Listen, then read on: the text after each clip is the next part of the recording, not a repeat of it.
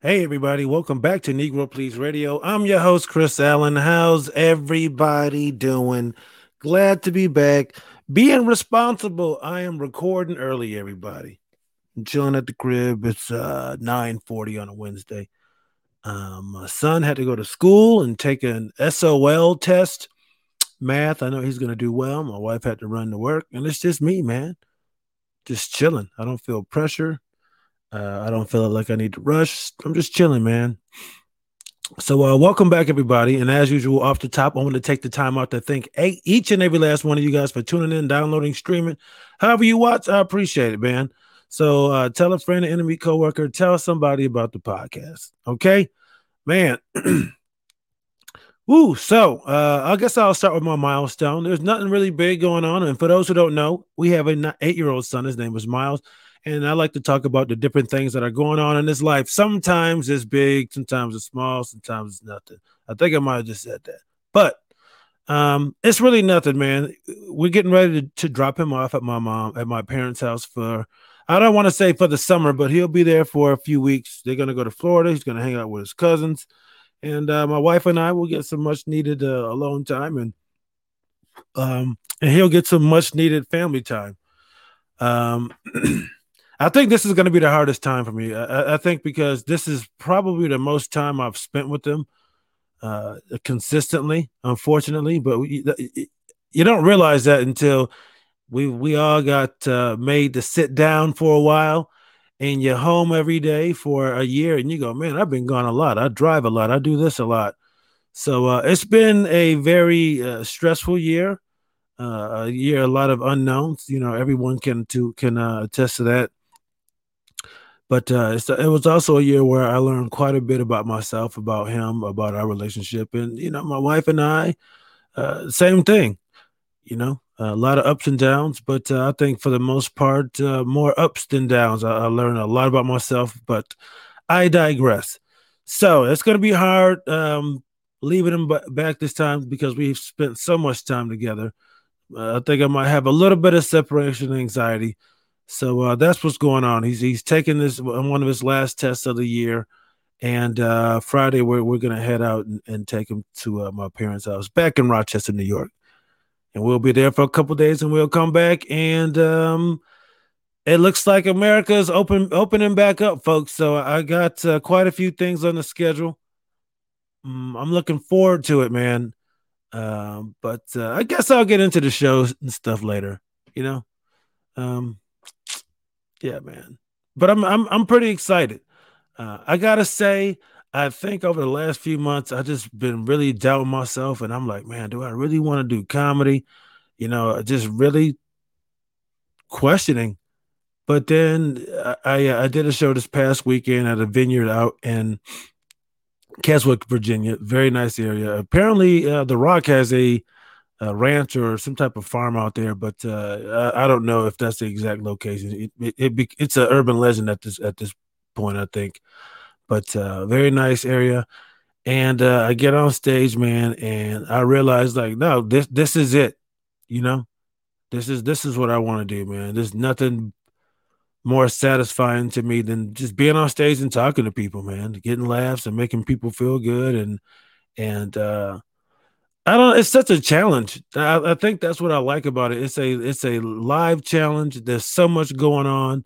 I think that's what my draw is to comedy, man. It's so dynamic. There's so many thoughts going on in my head, and it's just it's fun. Look at it's putting a smile on my face. I still love it. I think I was just getting down because I just wasn't getting on stage as much. I think that's what that was, and I just started like, man, what am I doing? Do I want to do this? I got on stage, and I'm like, I absolutely want to do this, and I want to do it every day.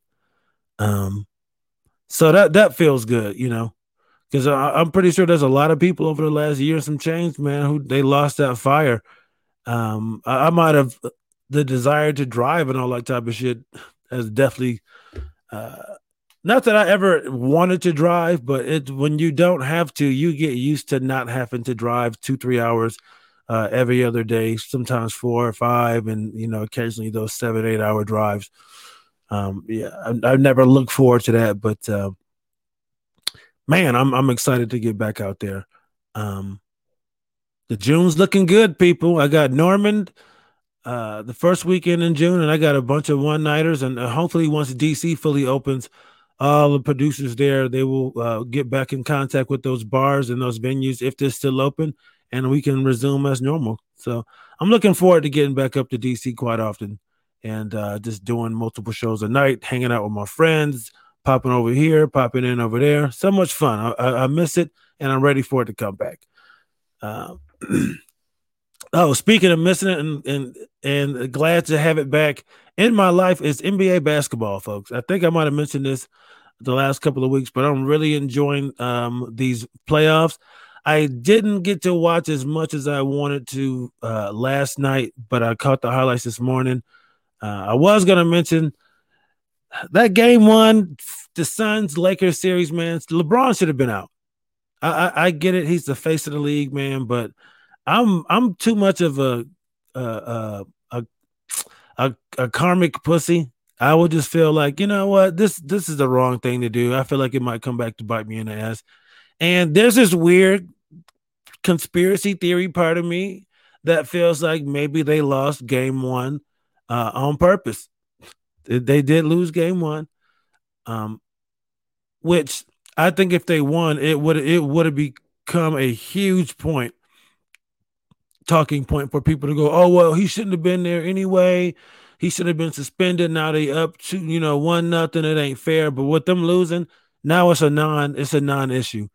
So I don't know if the Lakers, if LeBron James, if they would go that if they would risk throwing a game, so him not being suspended, but would become a non-issue. But there's part of me that's like, yeah, it's possible, man. It's possible because now no one's talking about it, But if they would have won decisively game one, it would have been a point of contention, and you would have never. I don't think you would really have ever. You would have ever heard the end of it. Sorry about that.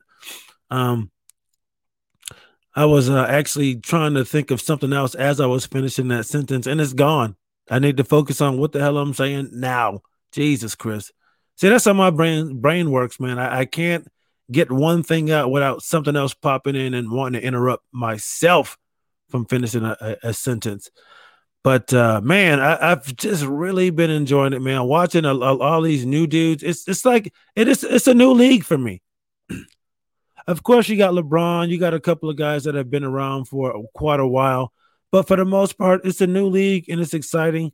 And I love Luka, man. I love Luka. That dude is dope. I love Donovan Mitchell. That guy is phenomenal. So much fun to watch.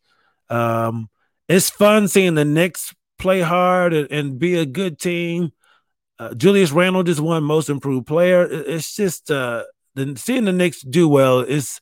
I feel like all is right in the basketball world. It's just I grew up in New York. I've always been a Knicks fan. It's kind of by default.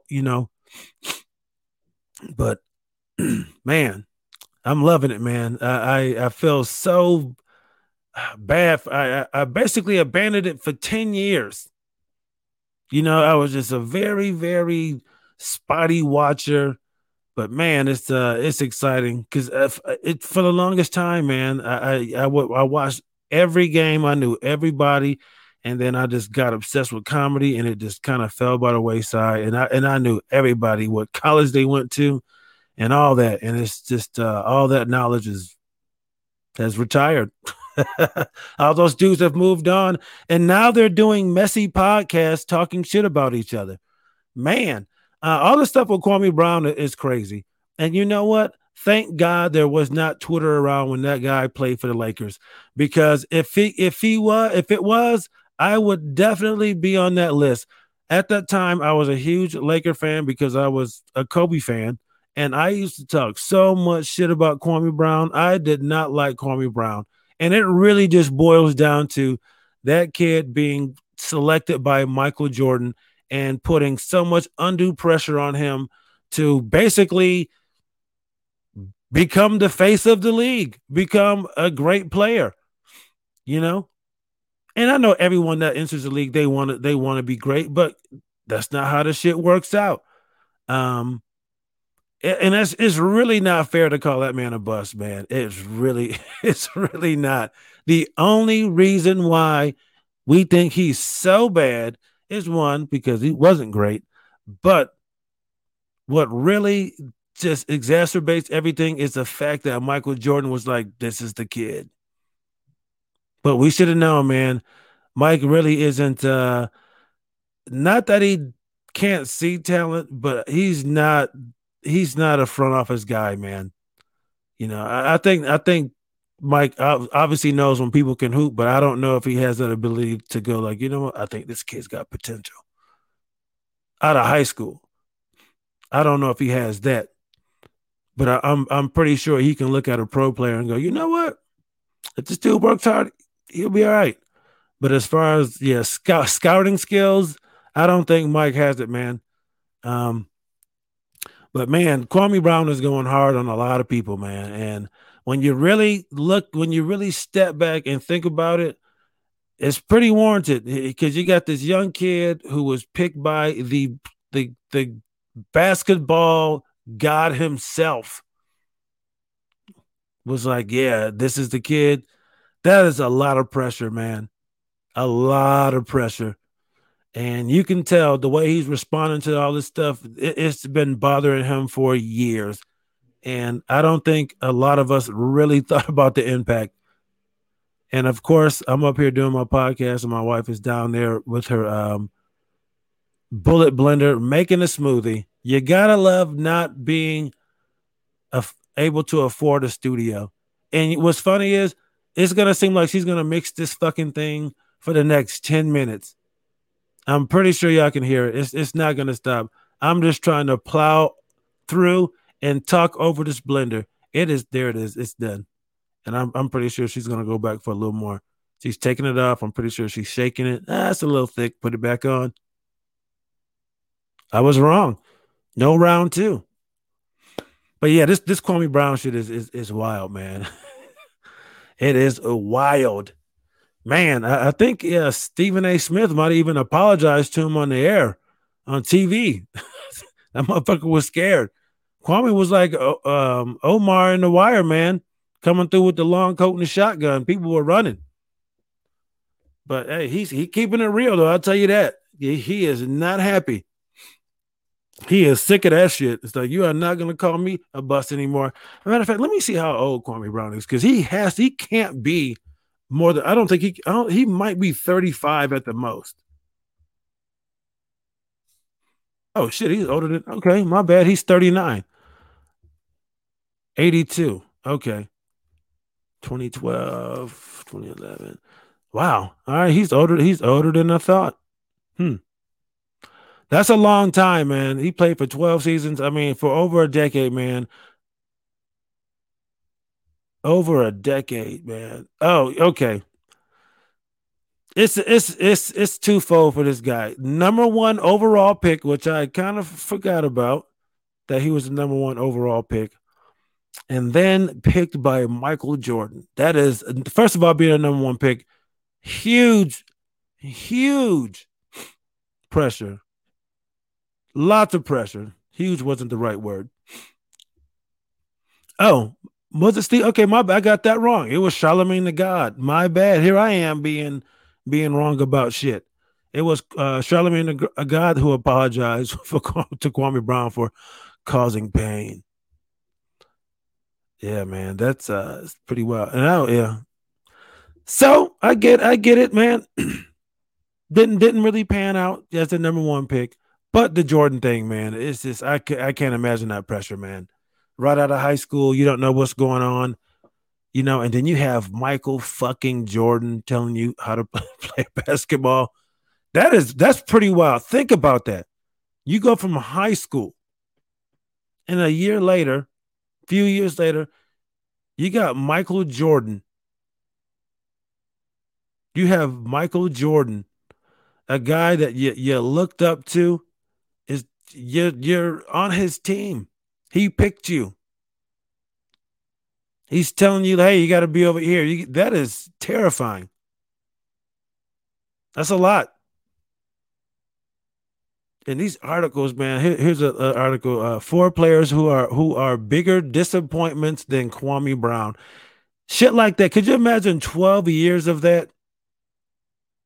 And we finally have the technology and the platforms to defend yourself. God damn. And to be able to control it, because yeah, they could always make a statement through a publicist, or even a press conference. But you do all that, you have to be a certain kind of way. But with the way social media is now, you can just get on the internet at the click of a button. You don't have to be formal. You can say exactly what you want to say, how you want to say it. And man, a lot of these motherfuckers are finding out he ain't the one to fuck with. Very interesting few days when it comes to that. I didn't even plan to talk about that shit. Really, pretty wild. So shout out to Kwame Brown, man. I need to apologize to Kwame Brown. Um, Talked about the Lakers. Talked NBA. So apparently, Texas has a few things going on. Texas abortion. They're really trying to they got a heartbeat bill banning abortions. Let's see here. Banning abortions, first of its kind, legal provisions attended. Let's see. When can you not have an abortion in this? Apparently, they've made it a lot harder. Let's see. Governor Abbott signed into law Wednesday a measure that will prohibit Texas abortions as early as 6 weeks before some women know they're pregnant. So yeah, they're basically uh wow, they're basically trying to ban it as a whole as early as 6 weeks. Yeah, a lot of women don't even know. And this is what kills me about these kind of people, man. They also just signed a law where like you don't need to have any type of permit or license or anything like that to carry a handgun. And look, to uh to people who are really freaking out about this, there's other states that already do this, you know? So when I bought my first gun in Arizona, I mean they obviously did a background check, but I didn't have to wait. I went in there, they ran my name. I was fairly young, maybe 22 at the time. Not much history. I hadn't done anything wrong. It came back within minutes, and I would say within a half an hour, I walked out with a 40 caliber handgun and boxes of ammo. So while I don't align with a lot of shit on the right when it comes to guns, I'm pretty much on board, man. So I don't really see what the big deal is with this. Uh, I get it. It can be scary when you have people carrying guns around where you feel like they're not trained. In a lot of cases, there aren't. But I can't say that like states that already have this, like Arizona, I won't say Arizona, Nevada. I don't really see them having more gun issues than any other place. So I don't really I don't see it being a problem. So I think people need to relax on that shit, you know? But what kills me though is this thing of like a lot of right wing people are like, let people make their own decisions. People are smart enough to do what they want to do, but then you don't let people decide if they want to have an abortion or not. It doesn't matter if you think that is right or wrong. They should have that right. You know, it's not up to you to impose your religious or even your political beliefs on somebody else when it comes to that. Go, hey, that's not my cup of tea, but you should have the right to do that. Just like I don't like people telling me like, you should get rid of AR-15. No, I shouldn't. And I don't need to have a reason to have one other than I can fucking have one. So I just really hate this thing of like on one hand everybody is responsible, everybody has common sense, everyone knows what's best for themselves, and everyone needs to just mind their business. But when it comes to this abortion thing, all of a sudden you want to start imposing your own personal beliefs and religious ideology on people. I don't think it's cool, and I think it's very hypocritical. uh I'm just, and with the weed too, it's just like you again, you say people should be able to do what they want to do. It shouldn't, look at the mask thing. Hey, I should be able to, not wear a mask. I should be able to put other people at risk. I should be able to put myself at risk. I should be able to, you know, um, gamble with my life. You should be able to do what you want to do. So again, why can't people smoke weed if they want to? I mean, and people want to use the excuse, well, it's a gateway drug for kids. You don't care about kids. A bunch of kids got shot up in the school. Y'all didn't really care about that shit. So now all of a sudden, yeah, you care about if teenagers are smoking weed. I mean, teenagers drinking and smoke cigarettes and e-cigs all the time. And a lot of us that are doing this complaining about it, we smoked cigarettes and drank when we were teenagers, and people smoke weed and shit. So I mean, even if it's been illegal and they still do it. Why do you think it being legal is really going to change anything? It's just really weird when we pick and choose. Well, they pick and choose when people are smart enough or have the wherewithal to make the right decisions. Because when it's them, it really doesn't matter what it is. They should just be allowed to either have it, do it, say it, and not even think about the consequences of either whether you're hurting somebody else's feelings, is it hurting the environment, or are you hurting people? Are you hurting the situation? They don't think about that shit. It's say, hey, this is my right to do. I'm gonna do it. I don't care who I'm putting at risk. I don't care how it looks. This is my right. But all of a sudden, when it comes to abortion, when it comes to marijuana, all that is kind of thrown out the window, and all of a sudden we need to think about these moral ramifications and what it means to children. But you can do whatever you want. I'm not a fan of that, man. Not a fan. Also not a fan of so apparently I've been saying apparently a lot, and I guess I'm saying it because I haven't read everything. But in Florida, they're passing a law where they want to be able to sue social media companies for banning political candidates for more than a certain amount of time, and there's like $100,000 a day fine and all this kind of stuff. And here's the thing about the GOP when it comes to this. Now that things have kind of shifted, these are the same people. Let me take a quick sip. That really push for corporations to basically be seen as people. They can donate to political campaigns and all this kind of stuff. Now, I just feel like the GOP, man, you guys really don't think things through all the way. You just go, how can this benefit me now? And for decades, it's kind of been you guys in bed with corporations, giving all these tax breaks. You're taking all this money from all these different companies, all these donors and stuff. And you're cool because they want to push, traditional family values and all this kind of stuff, very conservative. You're completely okay with that.